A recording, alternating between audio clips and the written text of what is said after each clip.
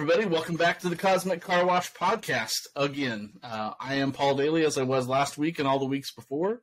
This is my good friend Rick. And, gosh, feeling good today. We were just riffing on some Monty Python clips and some other, internet memes and jokes. And thank you, Internet, for the nonstop laughs. Yes, thank you, Internet. Coming into this one feeling good. It's been a good week.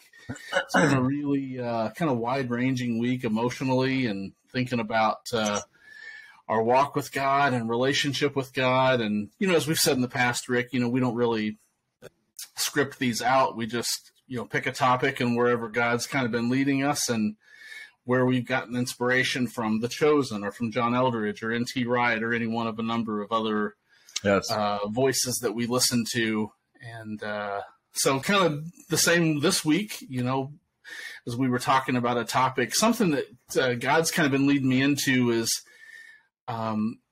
eliminating noise and distraction from my life. And I was trying to kind of think about, okay, where is this going? And then the scene from The Chosen, it's in season 2. I think it's episode 4. The title of the episode is The Perfect Opportunity.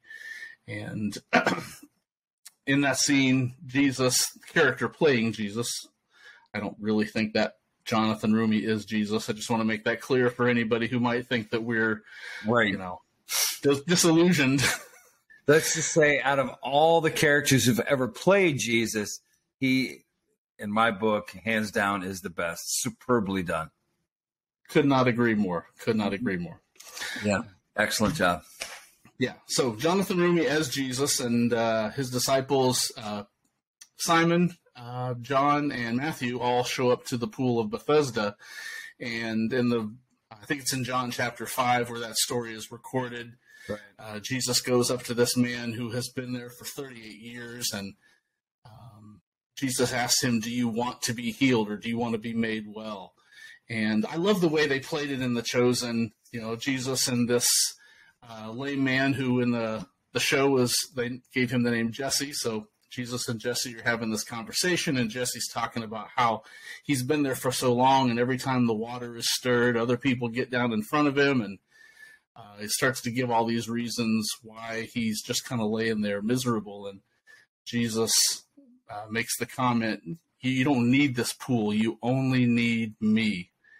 And for me, that really solidified kind of where God has been leading me these last couple weeks, and really in particular this last week, of just eliminating noise and distraction. And I kind of saw my life in that scene, as there's all these pools that we go to, places that we go to try to get refreshing or to get that sense of adventure or closeness and connectedness with other people. And those things are all good. They're not bad in and of themselves. Right. But if those things become a distraction from Jesus and they keep us from prioritizing time with God, in the presence of God, they can become a danger to us.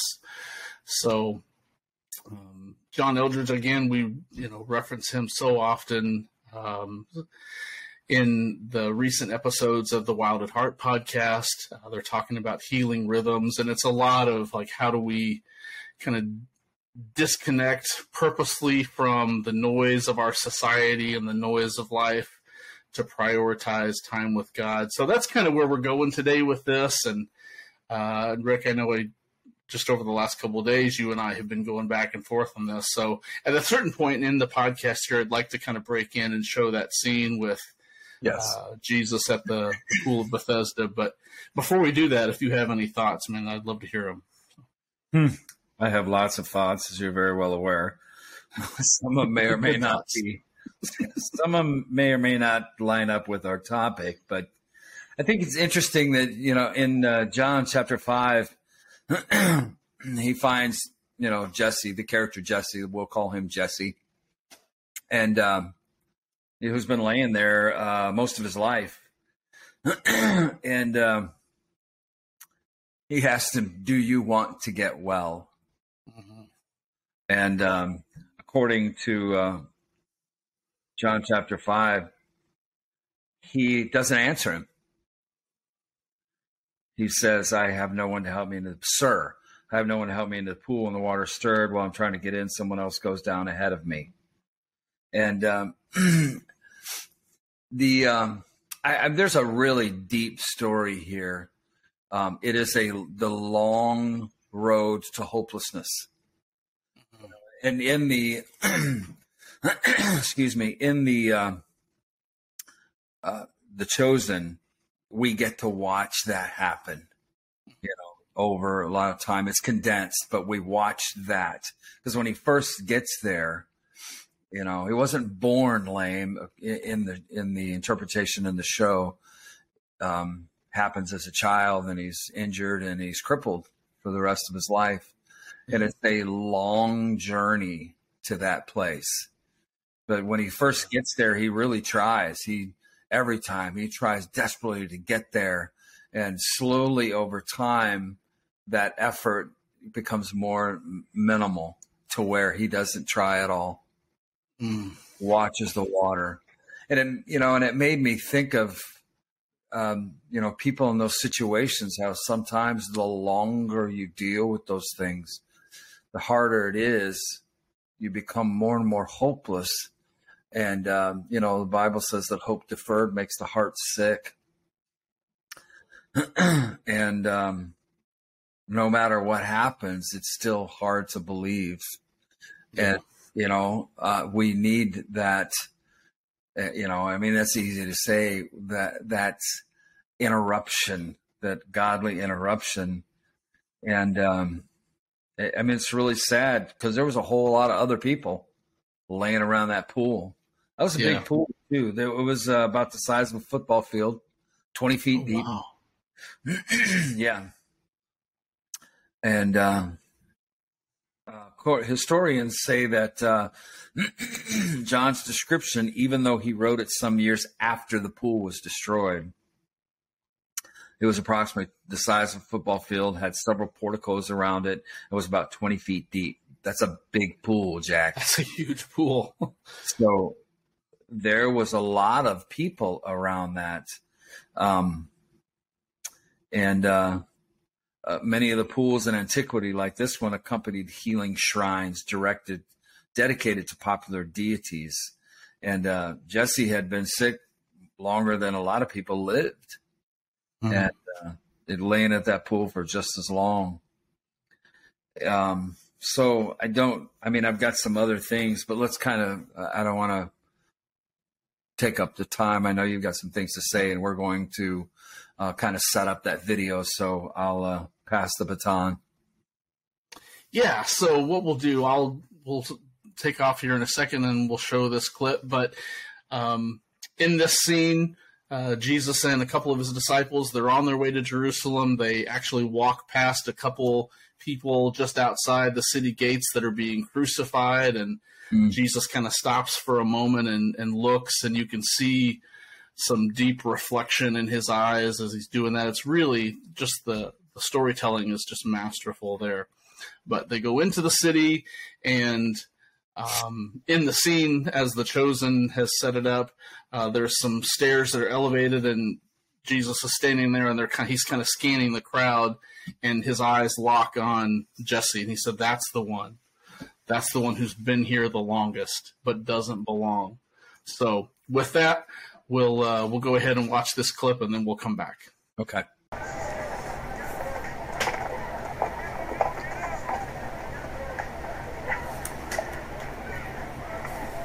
This is what all the fuss is about. An oversized mikveh. I have a feeling we haven't seen it all yet.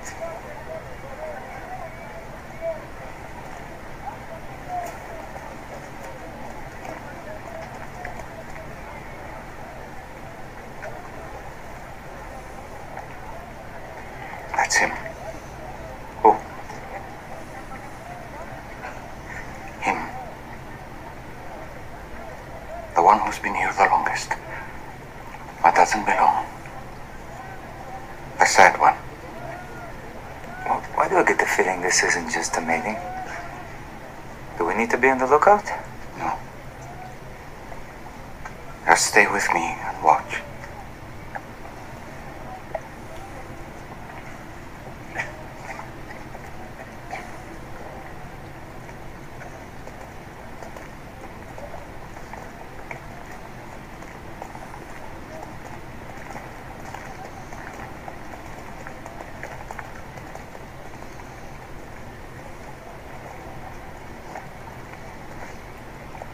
Shalom. Me? Yes. Shalom. I have a question for you. For me? I don't have many answers, but I'm listening. Do you want to be healed? Who are you? We'll get to that later.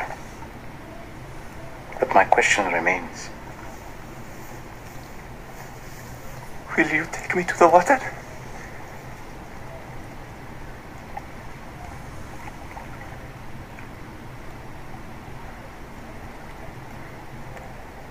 Look, I'm having a really bad day. You've been having a bad day for a long time.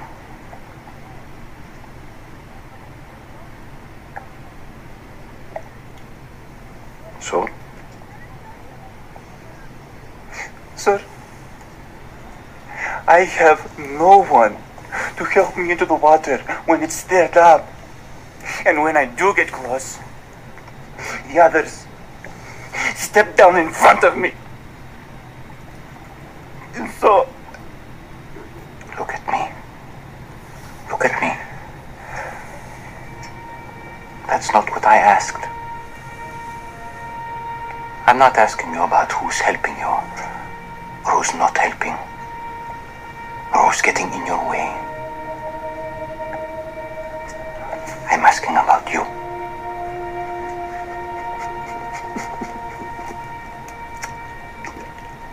I've tried. For a long time, I know. And you don't want false hope again, I understand. But this pool, it has nothing for you. It means nothing. And you know it. But you're still here. Why?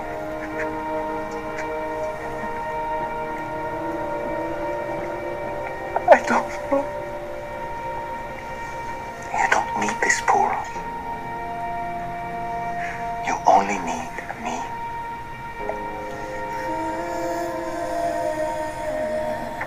So, do you want to be healed?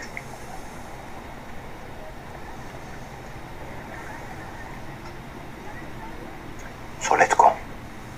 Get up, pick up your mat, and walk.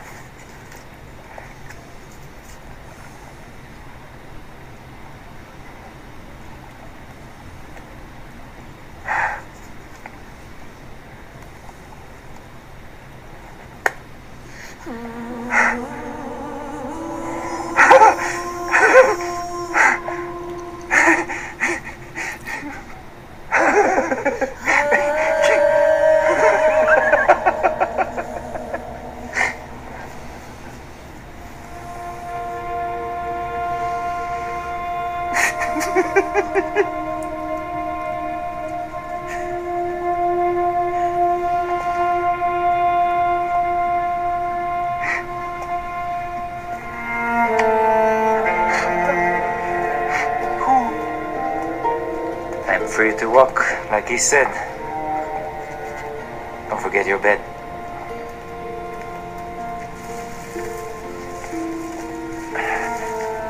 Why does this matter? Because you're not coming back here. That life is over. Everything changes now. All right, so, man, just powerful, powerful, powerful. I've seen that scene, I can't tell you how many times, and this morning as I was recording it, just watching it over and over again, making sure the recording was right, still just began to weep. And you can see the excitement in his eyes as Jesus says, "Do you want to be healed?" He said, "Well, let's go then." And it's like almost like you could see he's starting to feel something in his legs that he hasn't felt in a long time, and he gives his thigh a smack, and he feels it, and he stands up. And then I love the way the chosen writers did this, is that Jesus walks off right away and the disciples kind of stay back for a minute, and Peter says, or Simon says, make sure you get your mat because you're not coming back here. That life is over. And it's beautiful. It's really, really beautiful. And as we were watching that, the thing that occurs to me is, I think that's a lot like people in church, people that spend their lives in church. We come in sick and broken and we think that this thing is going to fix us and we're excited, but then we find out that there's no power there. And eventually we just get cold and we stop responding. But then a move of God comes along, and then that's the real moment. I think we mentioned in an earlier episode, I think we each get moments in our lives, maybe one, maybe several, where God presents us with a choice. Do you want to get well? He could have stayed in his stuff. He could have just had no faith and been like, you know what? I've tried everything. You don't have anything to offer that I haven't seen. But he didn't. He did respond. And it just, as we go through our lives and we get busy and we get so used to where we're at and what we're doing, I think it's easy to maybe grow. Like last week, we talked about the religious indifference. I think it's easy to get indifferent toward the things of God. And then to harken back to the episode before that, but what is the antidote to religious indifference is the shameless audacity, the audacity to believe that in spite of how long we've suffered and how long we have gone in the state we're in, God still has a way through that. God still has a solution and an answer for us. So I really feel like this message of getting back to, we only need Jesus. And I love the way that was, again, the quote from that scene that really kind of clarified and crystallized this for me is, Jesus said to Jesse, you've been at this pool all these years and it's not for you, but you're still here. And he said, you only need me. You don't need this pool. You only need me. And I think that's where, if we're speaking to people like you and I, that were in church for a long, long time, decades, and we loved God, we wanted a move of God, we wanted the presence of God, but we were just stuck until, God came along with that moment and, we responded to it. So anyway, I'm going here, but that's kind of where my head's at. I'm thinking about how can we talk to people that maybe have found themselves in this, and how do we offer them hope and encouragement? So that's a really good question. Just making some observations about the pool. Did the people that were at the pool, did they live there? Were they there 24 hours a day, or did someone help them get there? Who fed them? Did they have friends that take them every day and leave them at the pool, or were they there 24/7? Taking all these things into consideration, it probably did not smell well. Probably reeked. I'm sure the water did too. Every time the people jumped in, the ones that were able to move. And it's interesting that he asked this one person, do you want to be made well? And you touched on something. Some people don't want to be made well.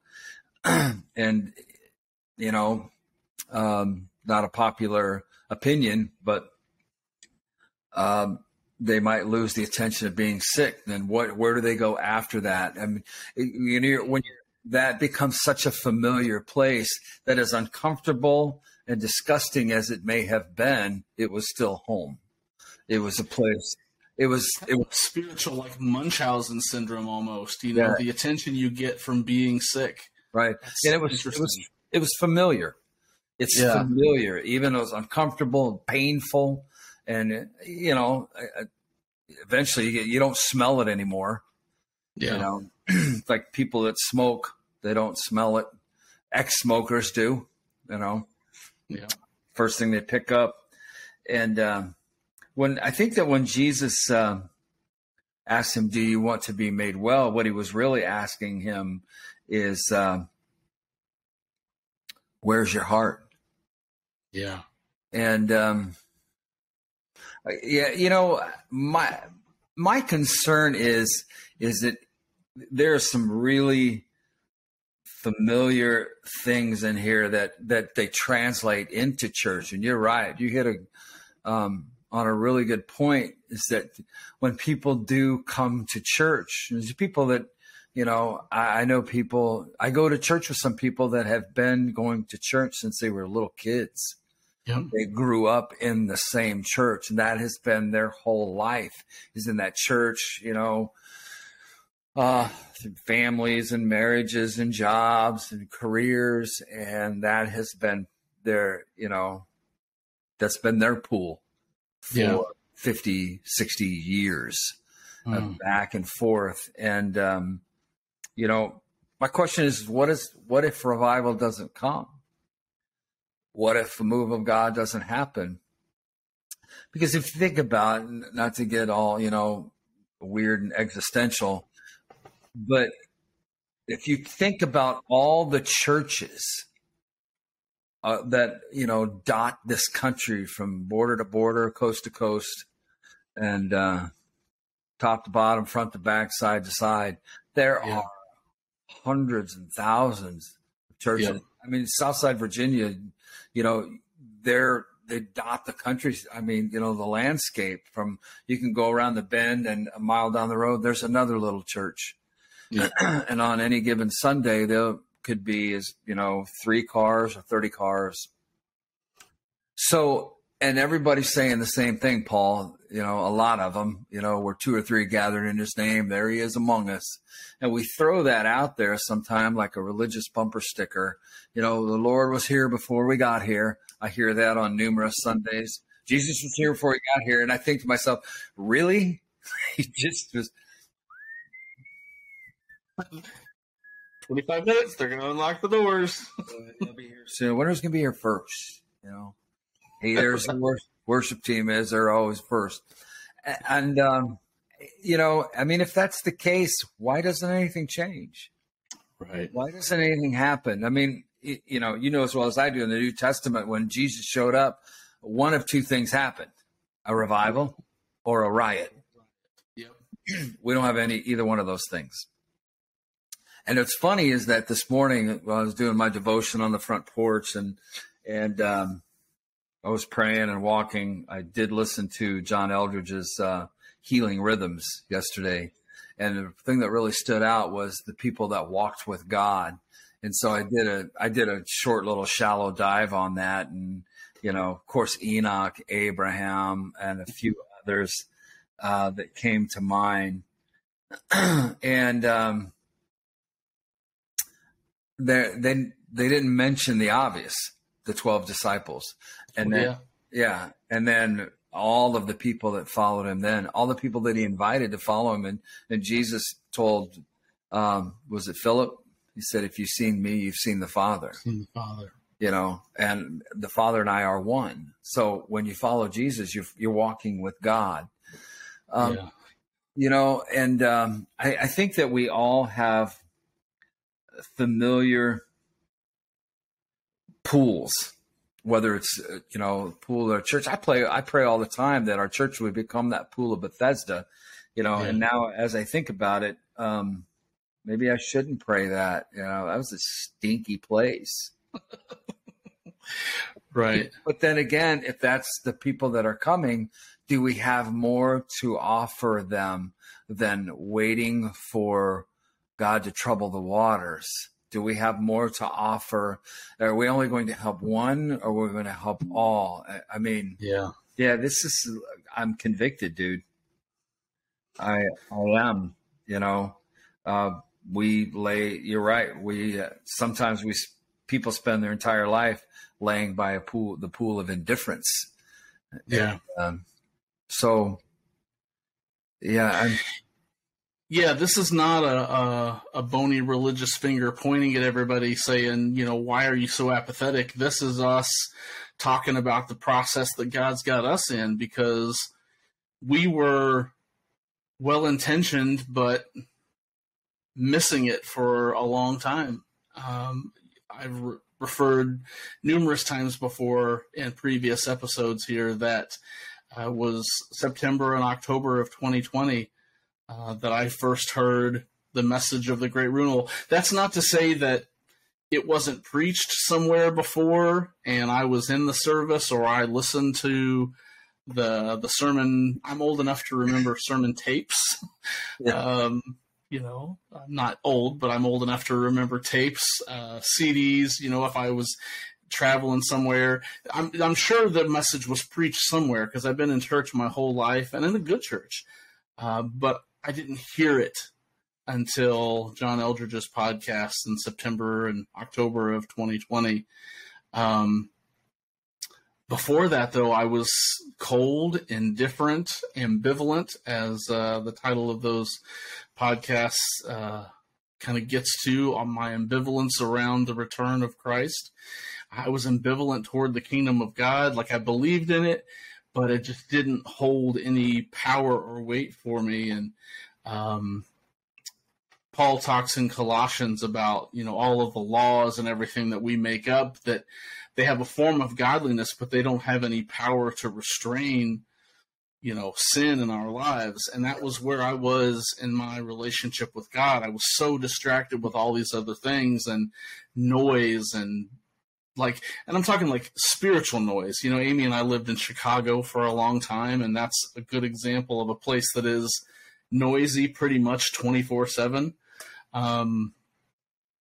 Sometimes more so than others, but that was a good kind of picture of what my soul was like. It was just noisy and distracted and going from one thing to the next and trying to find something to fill me up. But what I needed was Jesus. And in these most recent episodes of the Wild at Heart podcast, I forget who the quote was from, but I thought it's really profound that the fact that our society doesn't realize that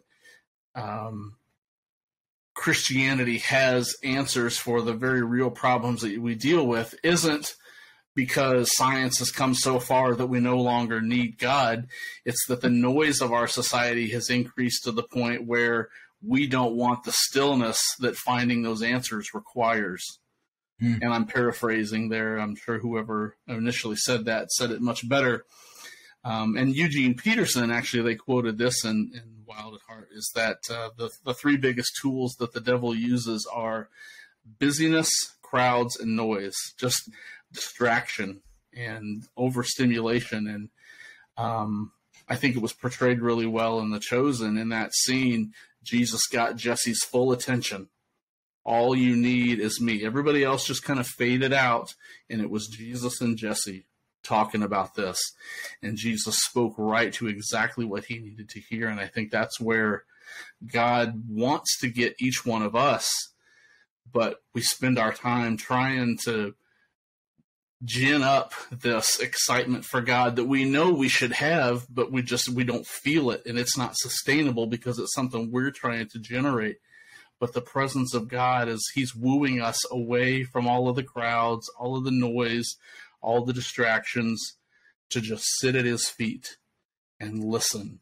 And he has things to say to us, but will we sit and listen?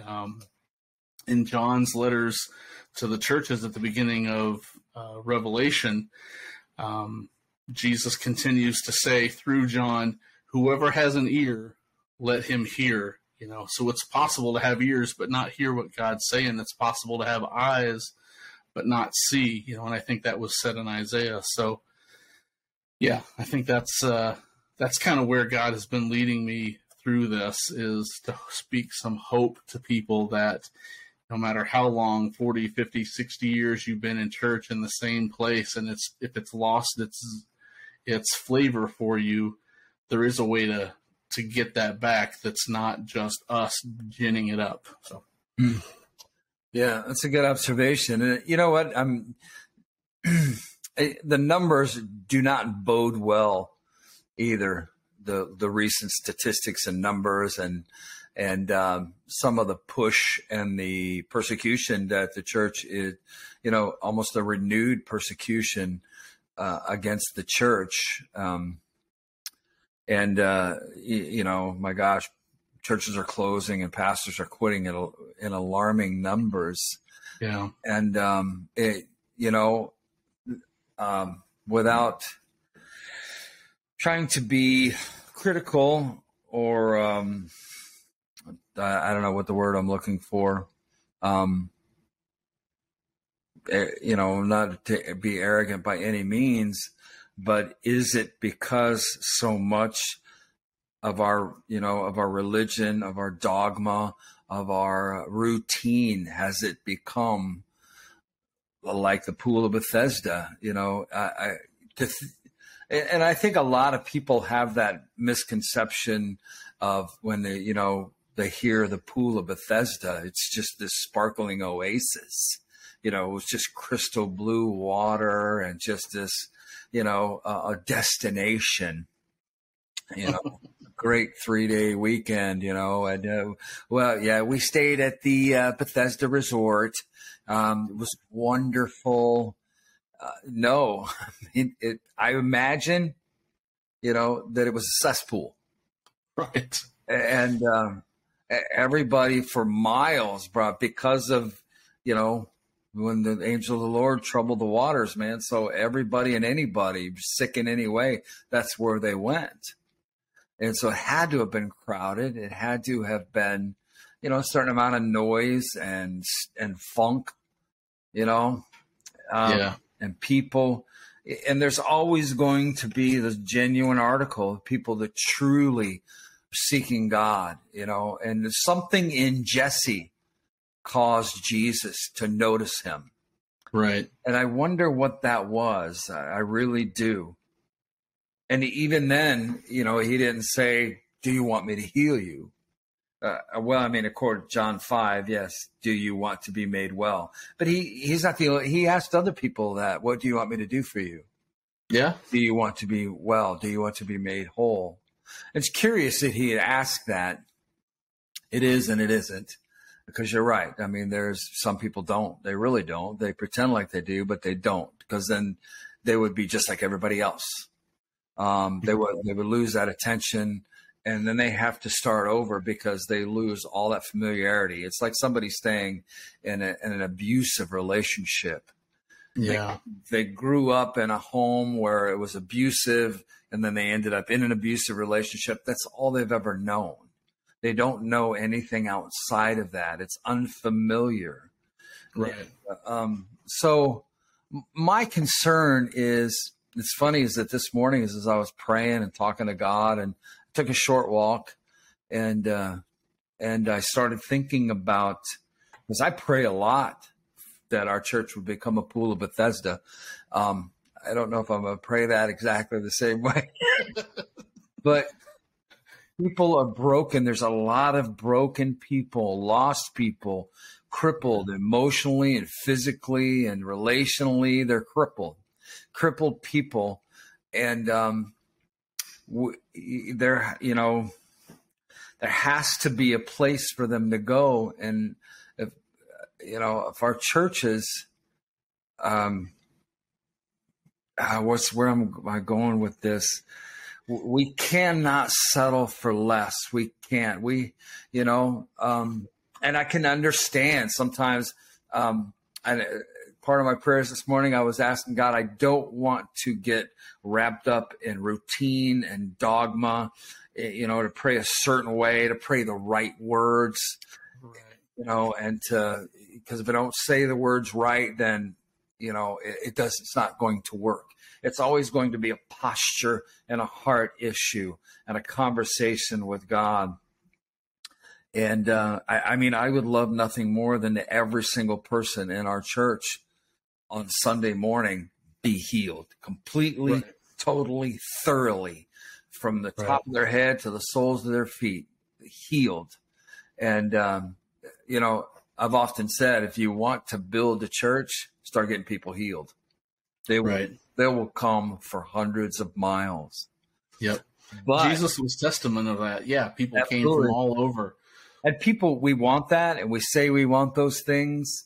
And I was thinking about that this morning too. But when that starts to happen, do you have people in your church willing to accommodate that move? Right. Are they willing to lay down everything to keep the doors unlocked, to keep the prayers and the fires burning for every single person that walks through those doors? That's a tall order. And you know what? There's some point where you're going to have to give up a lot. You have to give up your life. You have to give up your comfort. Right. Yeah. As you're talking, I'm realizing too, we're 9 months into this podcast and about 31 minutes into this episode. So if you're listening to this and you're not just trying to pick apart what we're saying, you are responsible. God is calling you to be the person that starts that. So, wow. Yeah. No pressure. No pressure. No pressure. Yeah. You know what, Paul, you're right. You talked about growing up in church. I mean, I grew up in the Methodist church and still church, Yeah. And years later, after running from God and, serving myself, I had that encounter with God that completely and totally changed my life forever. And I've often said I've never been the Christian I promised I would be, but he's always been the Jesus he promised he would be. Yes. And 2 years ago, you introduced me to that podcast from John and Blaine Eldridge, or Ambivalence Towards the Return of Christ. I had a conversation with a man last week and talking about, the great renewal and the kingdom of God coming to earth, not being, snatched away and our hard drives completely erased and to sit around on clouds like fat babies with harps. That the kingdom of God is coming and he's going to make all things new.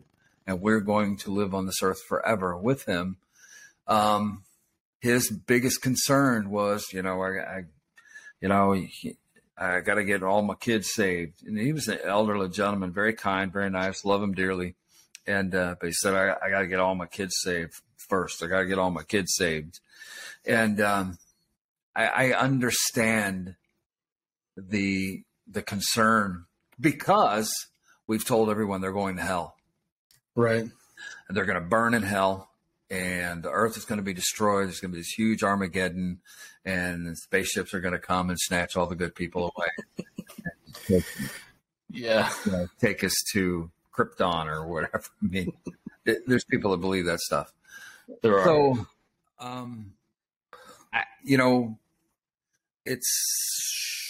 it's concerning for a lot of people. But that being said, is it our fear that's going to win people or our faith? Are we motivated by fear? Are we motivated by faith? Are we motivated by love or the lack thereof? And right.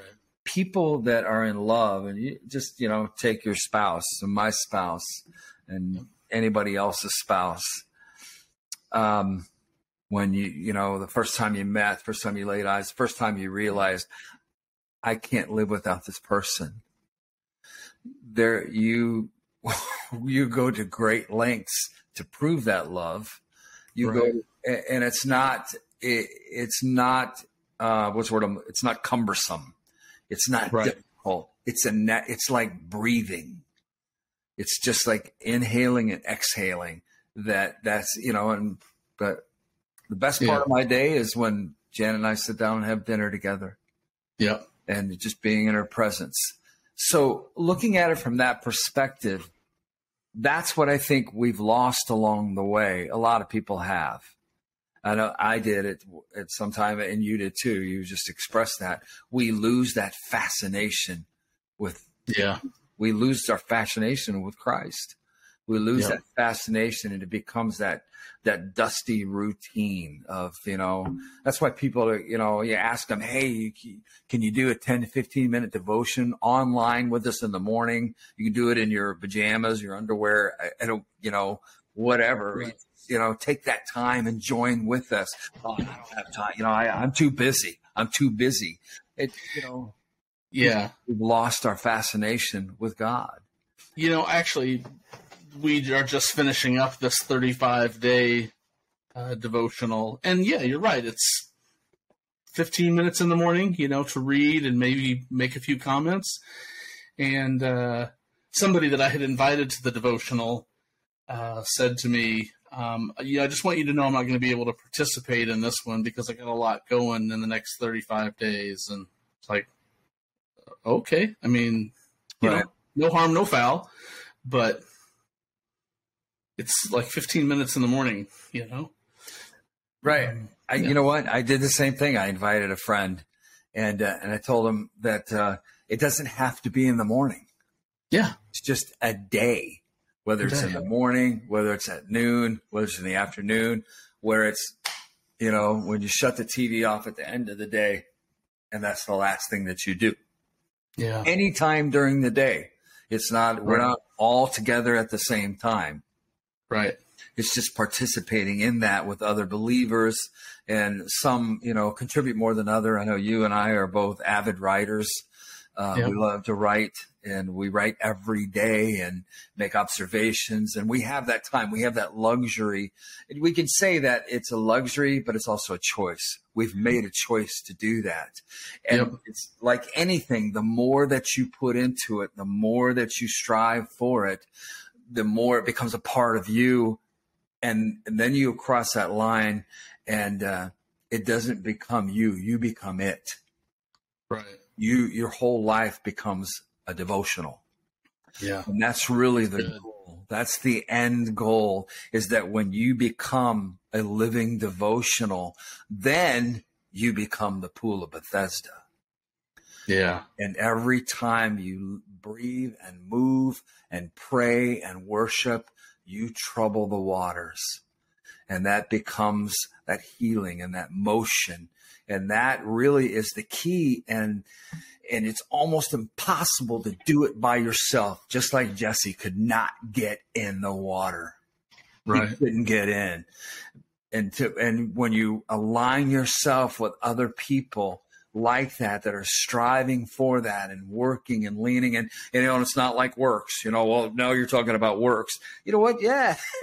Sometimes you gotta work for it, Right. You want to get on the football field on Sunday, guess what? You got to work. And so the more that we do this and discipline ourselves, and isn't that what a disciple is? A disciplined one? A disciplined one. Yeah. But yeah, we were talking about this before, and I think you actually mentioned it at the beginning of the podcast, is there were at least 12 guys that followed Jesus. That was a deliberate choice. They left their careers, they left their families, they followed this radical, guy who claimed to be the Messiah. And for most of them, it cost them their lives. Absolutely. So, yeah. For a carpenter who left the trades to become a mystical rabbi that astounded the status quo. Yeah. And just irritated him so much that they murdered him. Yeah.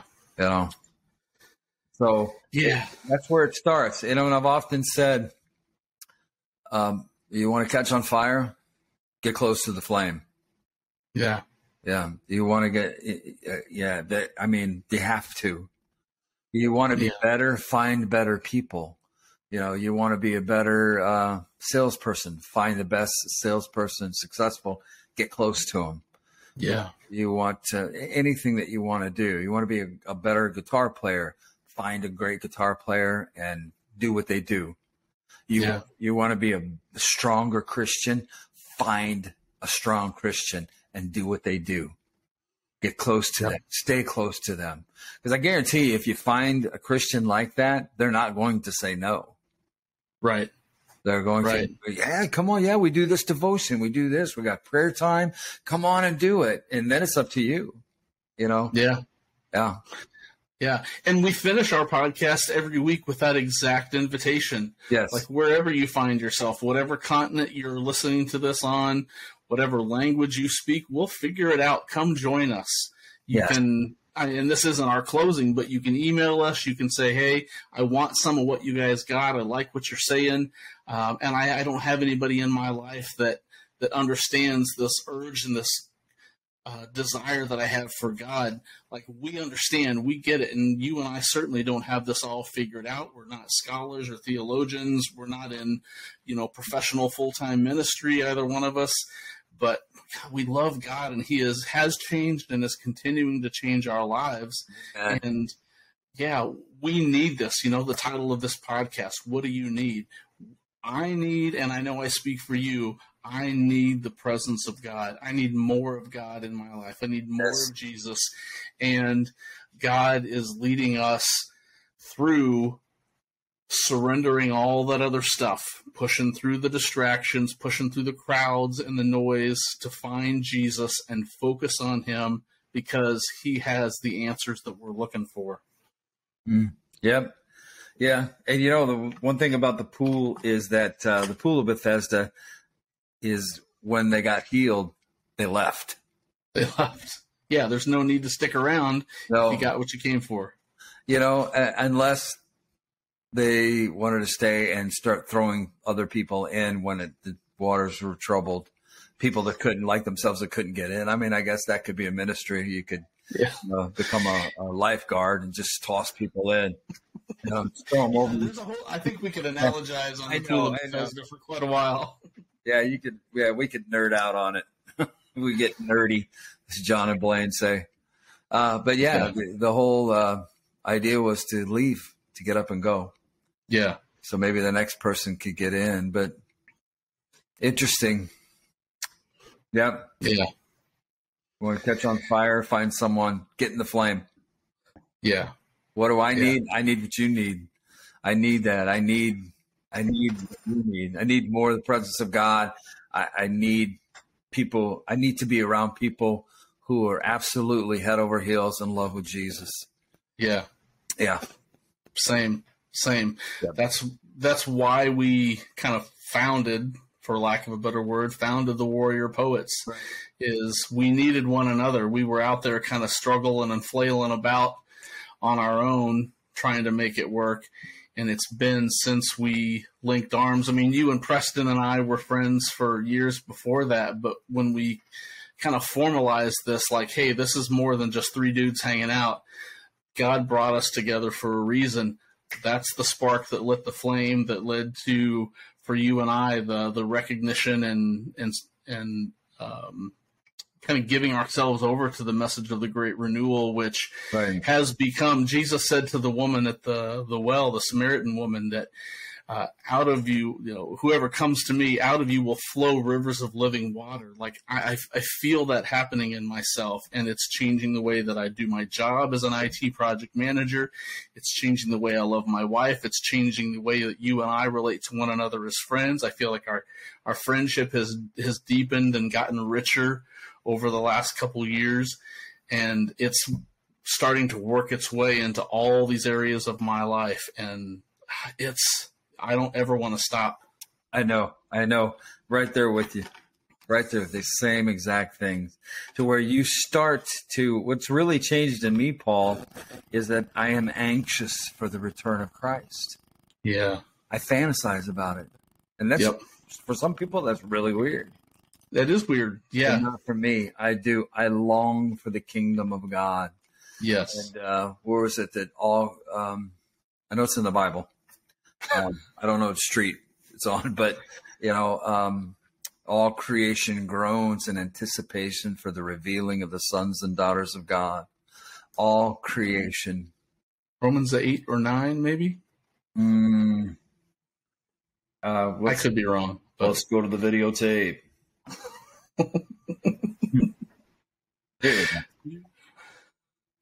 Riffing here while you look this up. Yeah. Romans 8:22. I'll use my game show host voice. There you go. Romans 8:22. We know that the whole creation has been groaning as in the pains of childbirth right up to the present time. That would be the NIV. But I like the version that says all creation groans in anticipation. And if we're not groaning in anticipation, that what are we groaning for? Are we still laying by the pool of indifference? And we've been there so long, we don't smell it. Yeah, that's... Yeah. let's just leave it with that question. Yeah. What do you need? What do you need? Amen. So, all right. Thank you. Thank you, everybody, for going with us on this. Yeah. If you like what you heard, info@thecosmiccarwash.com. You can click the like button just below and to the left of this video down here. Yeah. You can subscribe. That's that red button with white letters. Please subscribe. Yes. That helps us get this out to more people. And we're not scholars or theologians, but we're just two guys who have been changed and continue to be changed by the message of the kingdom of God. And this is good. Yeah, we've stumbled, we've fallen, we've screwed up, we've made terrible mistakes along the way, and found ourselves at one point in our relationship and our walk with God laying by the pool of indifference, and God came and rescued us. Yes. We've been born again. Yeah. Exactly right. Yeah, that's what happened to you and I, dude. Exactly. And one of the greatest things that we have heard, and we share it every time we close our messages, is God is not mad at you. Right. God's not mad at you. He's not. Oh. All right. Thank you, everybody. We'll see you again next week. Later.